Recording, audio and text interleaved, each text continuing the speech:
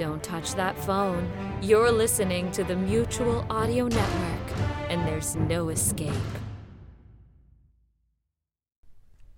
The following audio drama is rated PG for parental guidance. Strong themes and coarse language may apply. Squadron Leader Jack Steele and the Starblade by Chris Burdett. Episode 2, A Close Shave.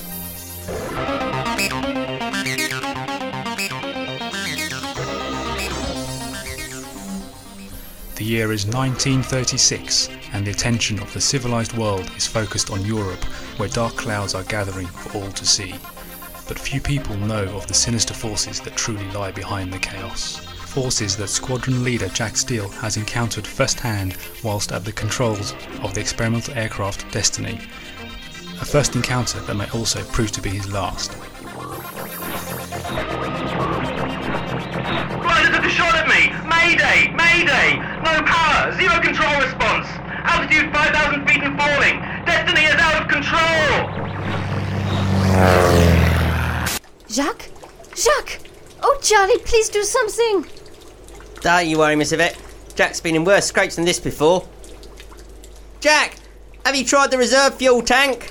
No good, old fella. Something that played havoc with the electrics. I'm gonna try to eject manually. Oh, Jacques! No, look up there! It's his parachute. You stay here, miss. I'll just get the first aid kit from the truck. Why? Do you think he might be hurt?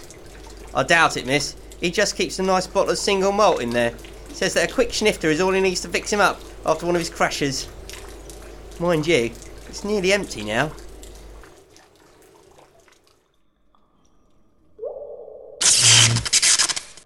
There, that should do it. How do you feel? Yes, quite. Well, you're a fine figure of a man. I could picture you training up for the Olympics this summer if they didn't have such pernickety rules about competitors being alive. What do you think of him, Grigori? What? Oh, him. Yes. Very good. Mordred? Yes, Grigori? Ah, here we go. This one looks pretty much intact. I was, wondering if I could have, a jolt. Oh, what? A jolt. From your Tesla rifle thing. That device which you are holding. Grigori, the reconstitulator is designed to animate dead flesh, creating a useful but mindless slave for the greater glory of the Empire. You seem to be quite animated already. Yes, but I am dead though. That's not the point. So am I, for that matter. Or did you think it was just diet and good cheekbones that left me looking this good after 1.5 millennia? I was poisoned, Just think yourself lucky that I chose to record your brain state. Otherwise, you'd be about as interesting as Mr. Moldy here. And I was shot and drowned in a freezing river. Although right now, I'd rather go for a drink with this bunch of mindless zombies than you whinging lunatic. They had to cut a hole in the ice before they could get me into the water. Looking back, I think it may all have been premeditated. Grigori, I don't care. I brought you back because of your exemplary work on behalf of our glorious masters. The Bolshevik Revolution has turned Imperial Russia into an international wild card. Anarchy is served, humankind as a unified force is weakened. Jolly good show and all that, but your maudlin preoccupation with the small matter of your own death is really getting on my wick. Oh, just a short zap would do. I don't have as much get up and go as I used to. Well, considering your previous reputation at the Imperial Court, that's hardly surprising, is it? Ah, Helga. Hello, boys. Arguing again? One argues with one's equals, Fraulein. In the case of Grigori Rasputin, it is merely berating. Did I mention that they actually shot me twice? I see. Well, you may wish to know that an officer of His Majesty's Metropolitan Police Force is prowling around in the graveyard above us. Well, I suppose we can hide in here. He's unlikely to venture into a crypt. No, there's no time. I received word from our masters this afternoon. It seems that one of their scout ships was spotted by another aircraft. Helga, it'll be your job to find out how much they know. take these zombies with you as backup. Gregory? Yes? Run out of the tomb yelling and screaming. Make sure that the policeman chases you, but try not to get caught. I get all the best jobs. Hey, Roser, over here. Oi! You there! Get back here, you bloody vagrant. I am not a vagrant. I am favored servant of Russian Tsar. Well, Dr. Brunel, that's the biggest piece I could find. Ah, well, you've found the black box, Charlie. It's especially designed to withstand the impact of a crash. I've always wondered why you technical bods don't make the entire plane out of the same stuff. Yes, well, quite. I'm afraid it's an issue of solid steel boxes lacking the required aerodynamic properties. Come on, Doc. Spare us your student lectures. I haven't clapped eyes on a single undergraduate since I left Edinburgh University to work on this project. Heavens be praised. Education's lost as the RAF's gained, Doc. Now, is there any chance it got a picture of the thing that caused the crash? I'm afraid it's telemetry only, Jack. No pictures. But if I just plug it in here... interesting. It looks like the electrical circuits all simultaneously failed. Secondary, tertiary, the lot. Was it some kind of weapon, Doc? It may well have been. Jack, did you see any kind of discharge from the other aircraft, or did your fillings tingle noticeably? Afraid I've got a perfect set of gnashes, Doc, and the blinder didn't seem to fire anything. He just floated there. Floated, eh?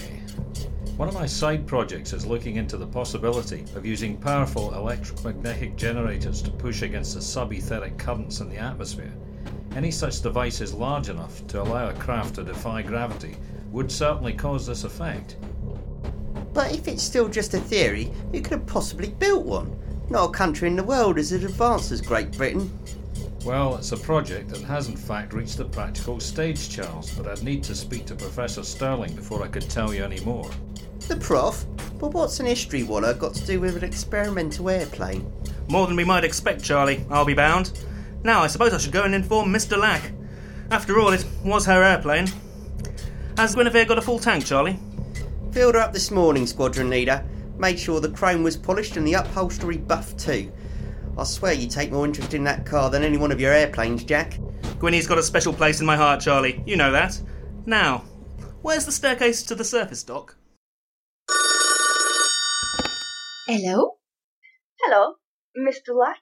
Yes? Who is this? My name is Helga von Schmidt. I am a writer amid the Great Kites of Europe magazine. I understand that you are the owner of Dulac Aerospace, who have recently built the Destiny aircraft? I don't know I don't know what you are talking about, mademoiselle. We journalists have our sources, Fraulein. But of course, I would not dream of asking you to betray any official confidences. Rather, I would like to speak with you regarding the commercial side of your business. Perhaps I could arrange a luncheon date. This afternoon at the Ritz? Well, I don't think I have any other plans. That sounds lovely. Shall we say 3? So, Miss Dulac, how is it that a single woman, not yet out of her 20s, is in charge of France's largest aeronautics company? Well, my father sadly died 2 years ago, leaving me the company. He knew Maman would want nothing to do with it, you see. Of course, it should have gone to my older brother Patrick, but he died a few years ago as well. I'm sorry to hear that. Ah, here is the tea. Well, really? Quite. I do not know where they get these waiters from. But you were saying about your company's involvement with the British RAF. Was I?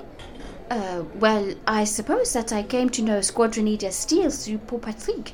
They worked together doing all sorts of secret stuff, but really I should not...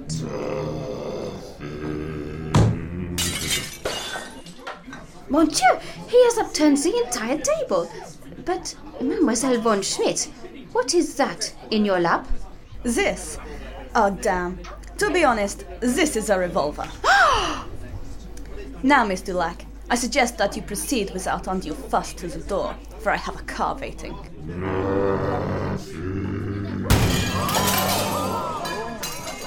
Or why not simply step through the window here now that there's a hole? What? Who are you really, Mademoiselle von Schmidt? All will be revealed soon enough. The next bomb will go through your pretty face. Now come, get into the car.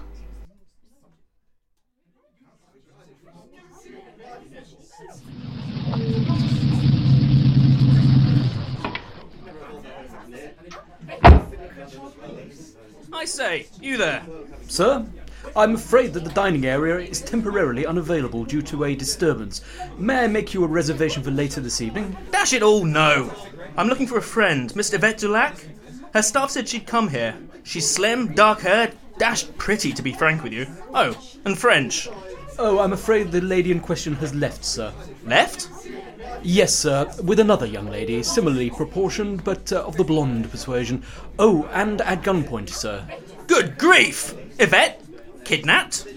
It would appear so, sir.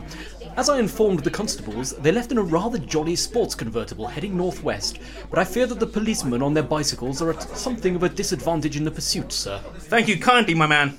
Have a shilling for your trouble.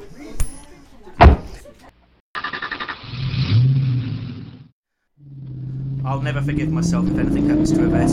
Come on, old girl, don't let me down now. Oh, you lunatic! Well, I must be on the right track, and we're well out into the sticks now. Can't be much further now. Wait, what's that?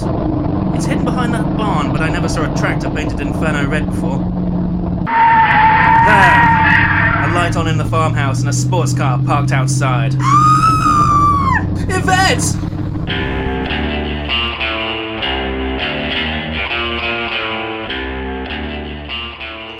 In A Close Shave, Jack Steele was played by Neil Frankham, Charlie Bilkins by James Harvey, and Yvette Dulac by Lucy Burton. Mordred was played by Nigel Potter, Rasputin by Tom Butterworth, and Helga von Schmidt by Lauren Orton. Bill McSweeney was Dr. Brunel, and Professor Sterling was played by Robin Orton. The narrator was Guy Ranawira. Sound production by Frank Redding, and original music composed and performed by Bill McSweeney. The episode was directed by Chris Burdett. Squadron leader Jack Steele in the Starblade is an It's a Trap production.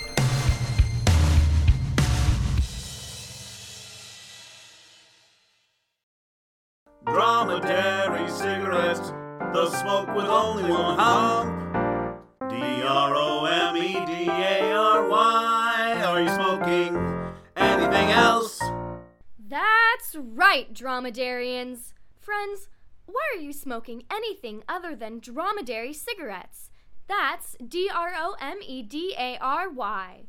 D for delicious Virginia tobacco.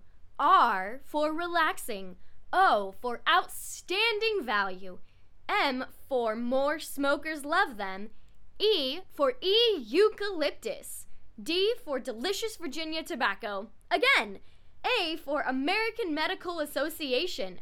R for, relaxing again, I guess. And Y for why smoke anything else. So remember, friends, the American Medical Association says that dromedary cigarettes are the healthiest cigarettes they've ever tested. In the pack or in the carton, dromedary cigarettes should be your new cigarette choice. Dromedary cigarettes, the smoke with only one hump. Take it away, dromedarians! We're endorsed by the AMA. If you're gonna smoke, smoke the one hump way. Smoking for your health so you don't die. D-R-O-M-E-D-A-R-Y.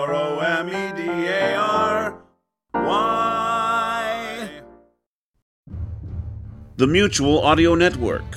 Listening and imagining together.